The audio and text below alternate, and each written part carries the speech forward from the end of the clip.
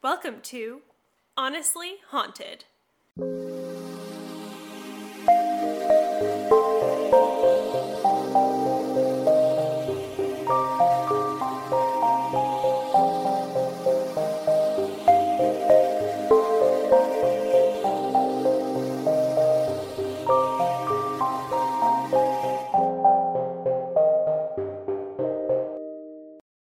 Welcome back to Honestly Haunted. We're your hosts, Erin Grogan and Abby Chowning.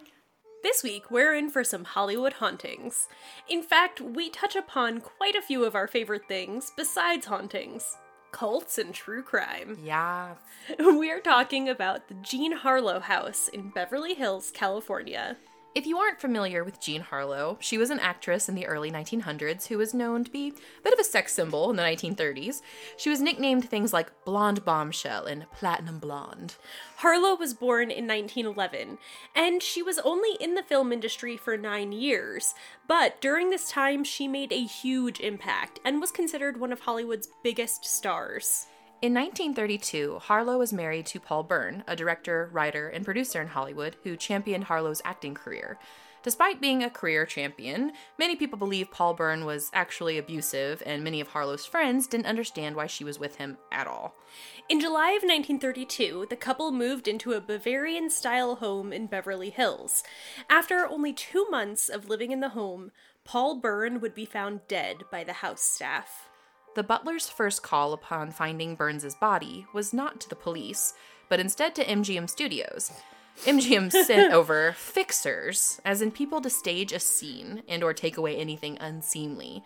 The fixers and staff spent 2 hours at the scene before the police were even involved. Yeah, absolutely insane. Yeah. I mean, at this time, we're at, like, the height of studio Hollywood. Yeah. Everything is curated. Yeah. They're pumping everybody full of drugs. To keep them going and filming. And keep them skinny. Yeah. Yeah. Super, super ethical, we're talking. So, as for Harlow, she had conveniently been at her mother's house that night, and was informed by police at her mother's house that her husband was dead.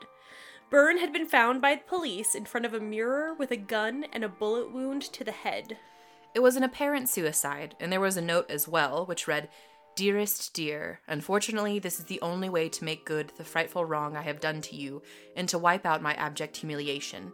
I love you, Paul. You understand that last night was only a comedy."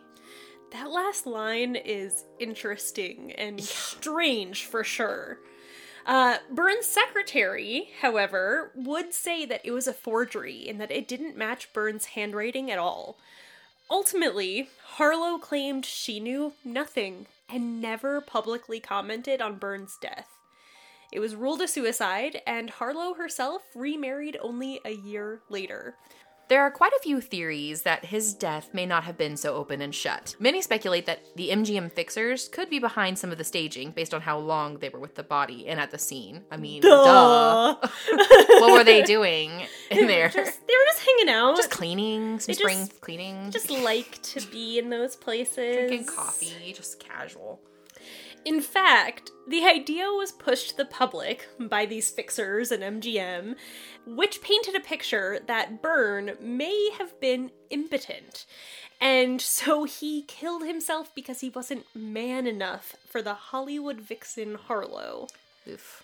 Yeah. It's not so good. And literally that's like the agenda that was being pushed. That's the story. Because they were like, oh no, we can't let our star vixen have a bad look. Not be satisfied in the bedroom. Exactly, Heaven forbid. Exactly. She won't perform if she's not satisfied. My God.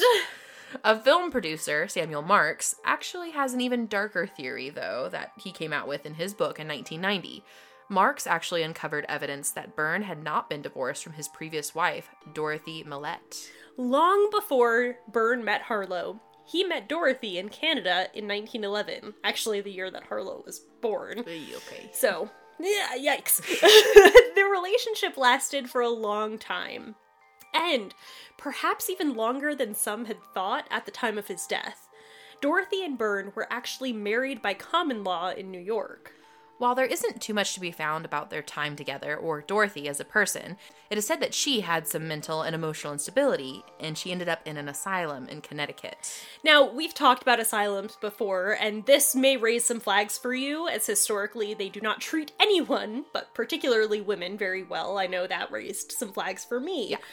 But in looking into it, it seems that this particular one was called Blythewood, and it was actually something that should have been seen less as an asylum and more as a rehab and relaxation center for the wealthy and elite. At Blythewood, most patients had many freedoms. It could have come for reasons as serious as mental health, to alcoholism, to simply exhaustion. It appears that Dorothy did not actually spend the rest of her life in the center, and perhaps only a few years. But ultimately, this separation from Byrne seemed to at least be physically permanent. However, Byrne continued to support Dorothy financially through the rest of his life, and sent 2 checks to her monthly. It even appears they often wrote letters to each other, keeping in touch and staying on friendly terms. This revelation is enough to make people stumble, because Byrne never spoke about Dorothy beyond a casual mention of an old marriage that ended when the woman went to a sanatorium. He led others to believe she had died there. This also technically meant that his marriage to Harlow was not legitimate.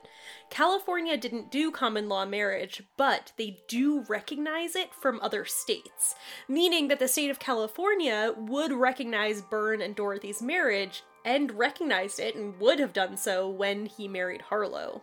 So, while this is all intriguing, what exactly does it have to do with Byrne's death?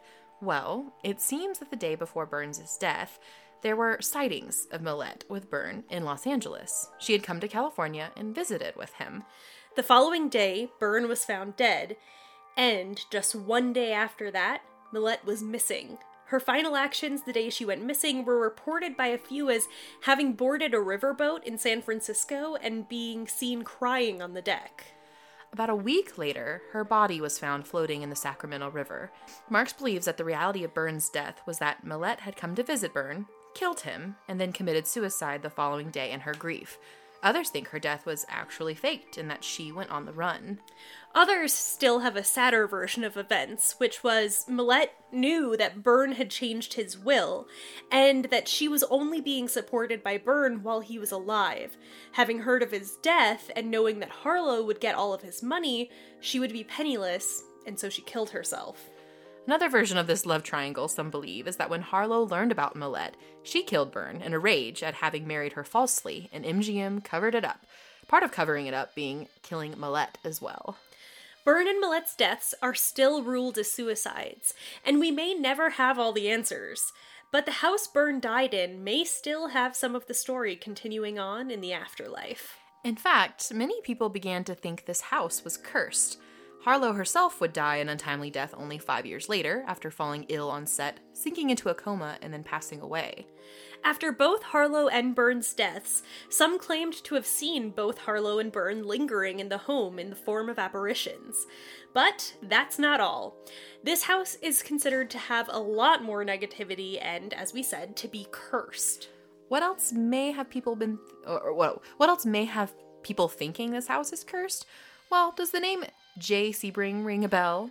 How about Sharon Tate? That one should. That one definitely should. J. Sebring does for, like, us who are, like, real into this stuff, but, like, Sharon Tate should for the more popular audience as well. For those who don't know, and this is, like, a less obscure point, but in 1963, Sebring bought this house, and he started dating actress Sharon Tate a year later, and they lived together in the home for a good while. Tate and Sebring would break up, but remain close friends when Tate married Roman Polanski. Sharon Tate and J. Sebring, both, along with 2 others, would be murdered only 6 years later by members of the Manson family cult in 1500 Cielo Drive. Tate was 8 months pregnant at the time of her death.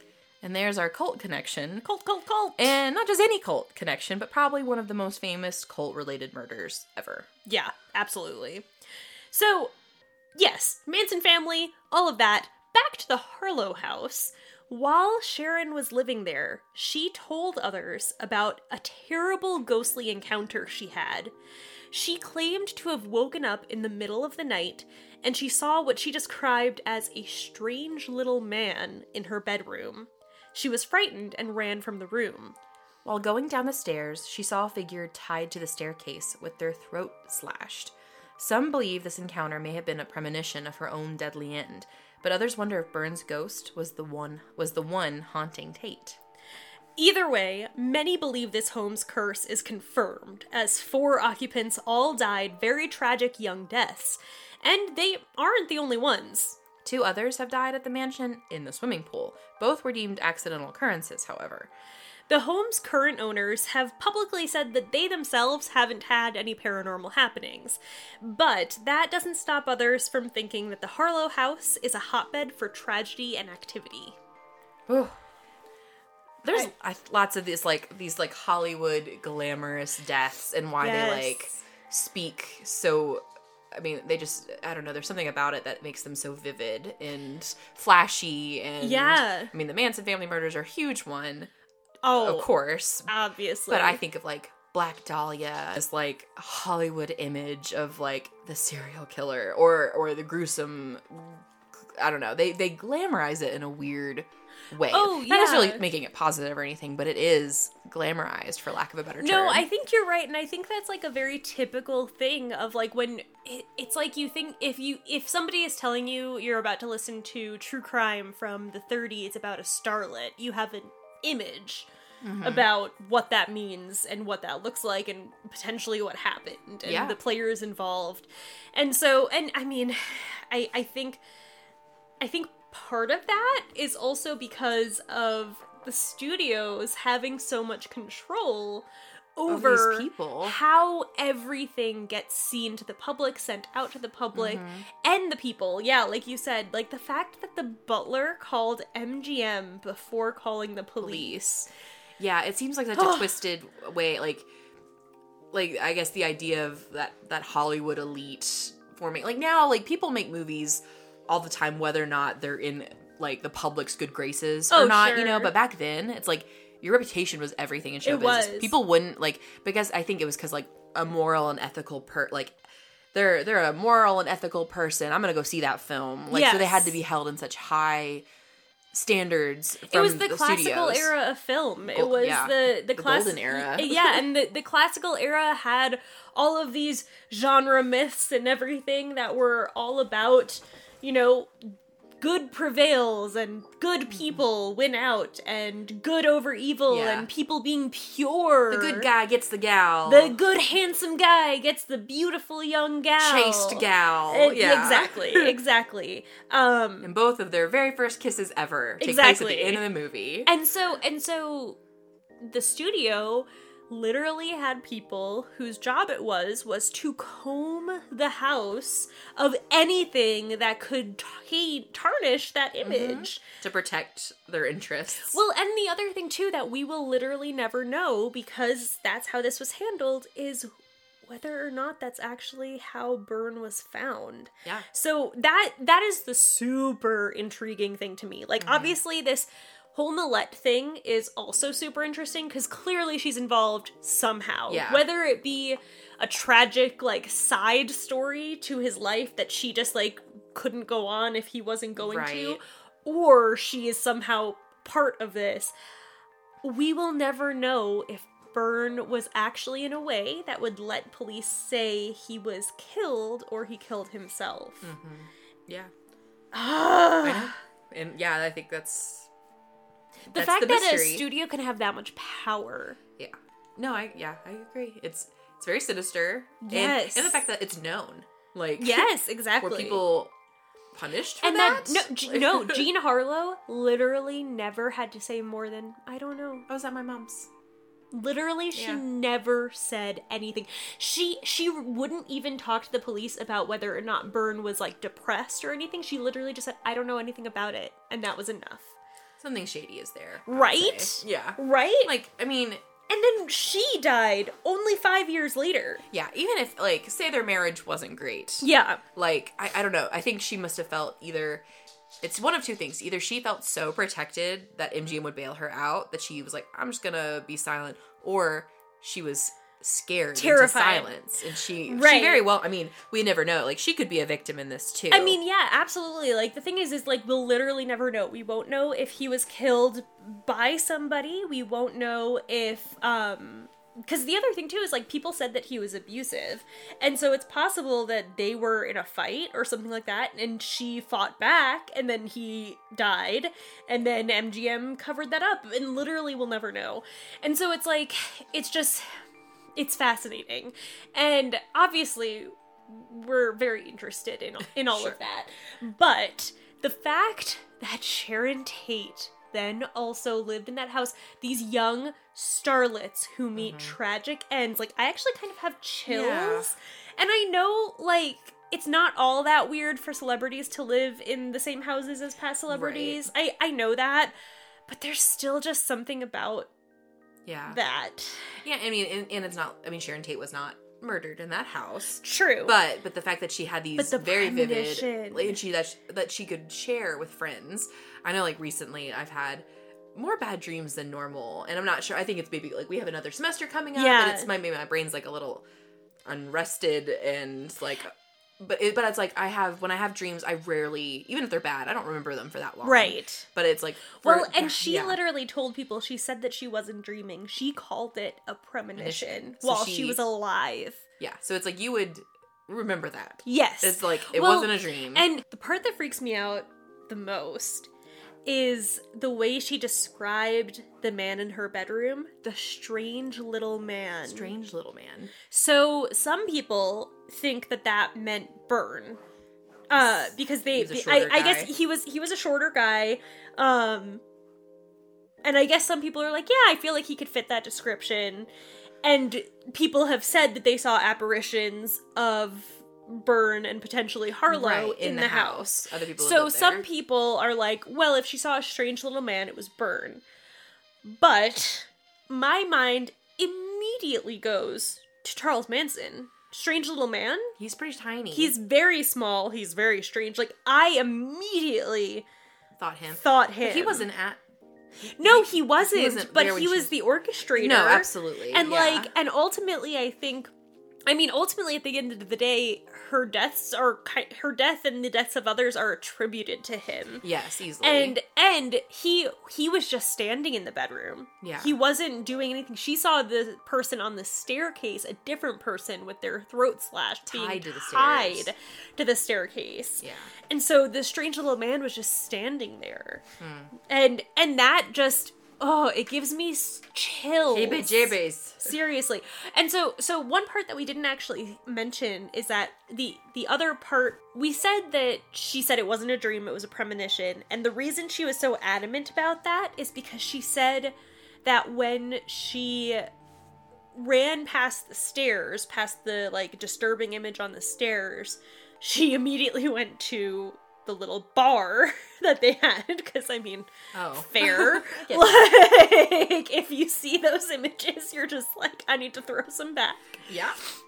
But she said while she was drinking and, like, kind of shaking while drinking because she was scared, she had some sort of urge to rip the wallpaper, and so she did. Oh. And that the next day, the wallpaper was ripped, so she was like, I did that. Like, that happened.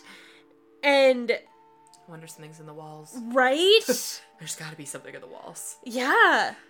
Oh. It's so scary. Yeah. I'd be curious, I mean, I'm assuming the house still stands. Yes, today. it does. It does. I'd be curious what people experience. And then, I mean, we carry kind of like a lot of times with these stories that I think they carry weight as, like, time goes on. Yeah. And so it's like, imagine if it's your home, your families live there, or you've retired, and that's where you live. It's like, sure, I think these things happen, but I don't think they mean me any harm, and we're just gonna go about our life here. We respect this house, we respect this place, and eventually you think things would probably die down. That's the only way I can think some of these old houses with these tragic stories that took place there continue to, like... Right. To...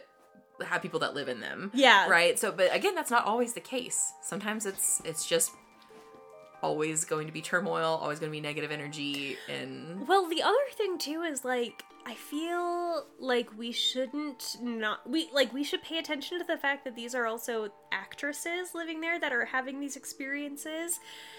I feel like people who act tend to be more in touch with their emotions, potentially more emotional, potentially more open than to vibrations, energies, Yeah.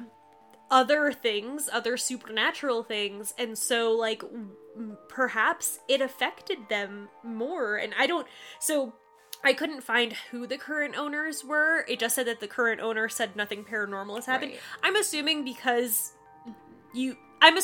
they're not celebrities. They're probably just wealthy people. Yeah. Like, I don't think they're celebrities at this point.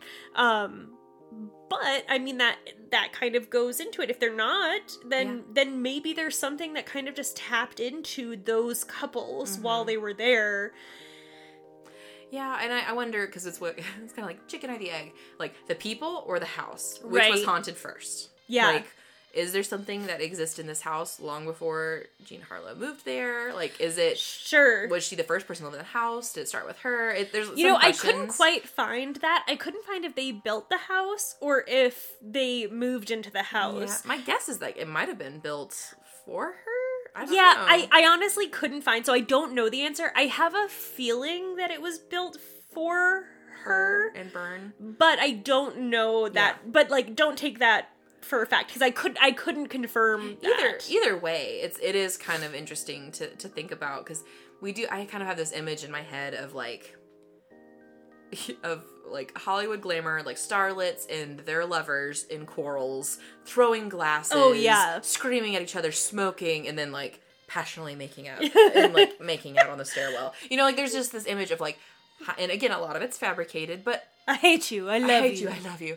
Kiss me on the stairs. Yes. It's this high intensity way of living. And it does seem like that's kind of if it's a popular trope, it is for some reason. Right. Like that there's these people like living the high life, very, very famous, more money that they probably can deal with, more fame than they've ever been prepared to deal with. Like, fame is not good for people. No. Generally. It's not healthy. Well, and it's not just fame and money, but it's also fame and money, but having no control over how you live your life or what you do with it. Yeah. Like, we think of just now in the last decade, actors, especially actresses, have had more control over their own work. Yeah, they had none then. Because they were replaceable. Yep. Like, there's a billion other girls interested in look hotter than you and they can were do like, this. We will sell this story that Byrne was incompetent in order to keep your image up, but if your image goes away, then bye. Yeah.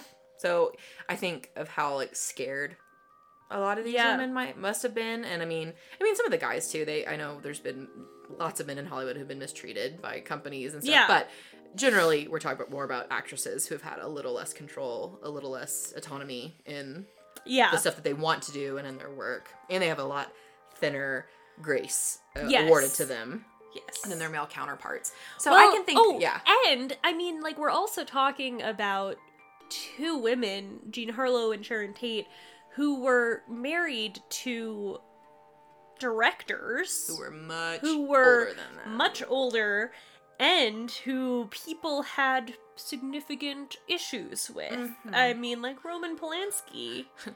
Yeah. Poster child for the red flag. Yes. Like, so that's also interesting. And another connection, it's like, oh. But I think it's all this is to say, like, these are the intense moments of the human spectrum of, like, energy that I think are very compatible with hauntings. Yes. Or not necessarily like evil spirit, but that the idea that an energy of a house or of a place can turn sour or bad, negative, evil, if you even want to go that far. I just think it does. It's not too far off from what I think what we talk about all the time in these hauntings, but it's like with living people. Yeah. That it can easily swing that way. So maybe that should bring us to our verdict. Yeah. I'm going to say... Honestly, not haunted. Oh. Okay. Interesting. I don't know. I mean, I don't know. I'm supposed to know. Like, so, I guess I'm going to say I don't know. Like, I don't, because... I think of what I had just mentioned last is like I think it's very human energy. Yeah. That turned these situations sour. And while I do believe that Sharon Tate might have had a very real premonition, a very real experience in the house, I don't know. I feel like there's something also a very, very. Could you try again? Oh, nope. That was scary. Tell me about it. Oh my god. I was talking about human things, and Siri just started. Your male Siri just started talking. Oh my god. That was was creepy. terrifying. Oh, and he was like right behind you. You were like, ah! I was just haunted by Siri. Yeah. Talking about human things. Tell me about it. Maybe I need to change my verdict. I don't know. But I guess there is, I don't know, but I think it's giving power to very real human energy. I don't know if I would necessarily say it's haunted or not. So I don't know. So I feel like it sounds like you're talking, your verdict is based on the house. Yeah. My verdict, I think, is based on the people and the situation. So I think that's kind of where we're coming at it a little different. Is like, so my answer is based on like all the similarities and the creepiness and the spookiness about that and the Sharon Tate premonition. Yeah. And like, I don't know. It's not a hard haunted. I'm not like super like gung ho on that, because I do think, like, yes, there are a lot of really creepy similarities. I think a lot of the stuff we also said is also something we could say are similar to a lot of people in Hollywood. A young actress married to an older man who is slightly problematic. Yeah. Like, I think there's a lot of that in Hollywood. It's a very common trope. But the very first thing that got me into true crime and all of this stuff was the Helter Skelter book about the Manson family. Yeah. And so I have been obsessed with that for a long time. Not in a I like it way. Like you wrote letters to Manson in prison. No, oh my god, no. But in like a fascination, interest way. Yeah. And I feel like because of that, like, this is like, I felt like I knew everything about that story. And this was something I had never heard. I had never heard that Sharon Tate having a premonition. No, me either. And so this was like a new piece to that, and I feel like that just makes me buy into it more because of that interest, and because I'm like, how can there still be new stuff about this? Oh my god. And yeah. Just connecting those dots did something for you.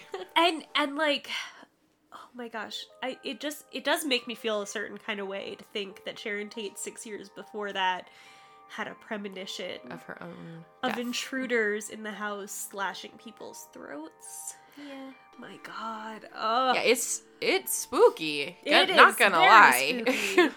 Yeah. But yeah, I think you're right. I think my connection is more, and I feel like that happens a lot. If we're doing like an urban legend or cryptid or something, but it's like other than that, like I tend to focus on the house, and that makes sense, because I don't know that I would say that I think the house is haunted, but I definitely think like there's something to the situation, something paranormal. Yeah, and I don't quite know Tate. like what I would pin it on, but like, I do think that there was something. Sure. Yeah. Interesting. Yeah. Well, thank you guys so much for listening. We'll be back with more Honestly Haunted. Thank you as always for listening to Honestly Haunted. Please follow us on social media at Honestly Haunted and consider becoming a Patreon supporter to help us continue to grow. If you haven't already, leave us a 5-star review. We'll be back with more Honestly Haunted.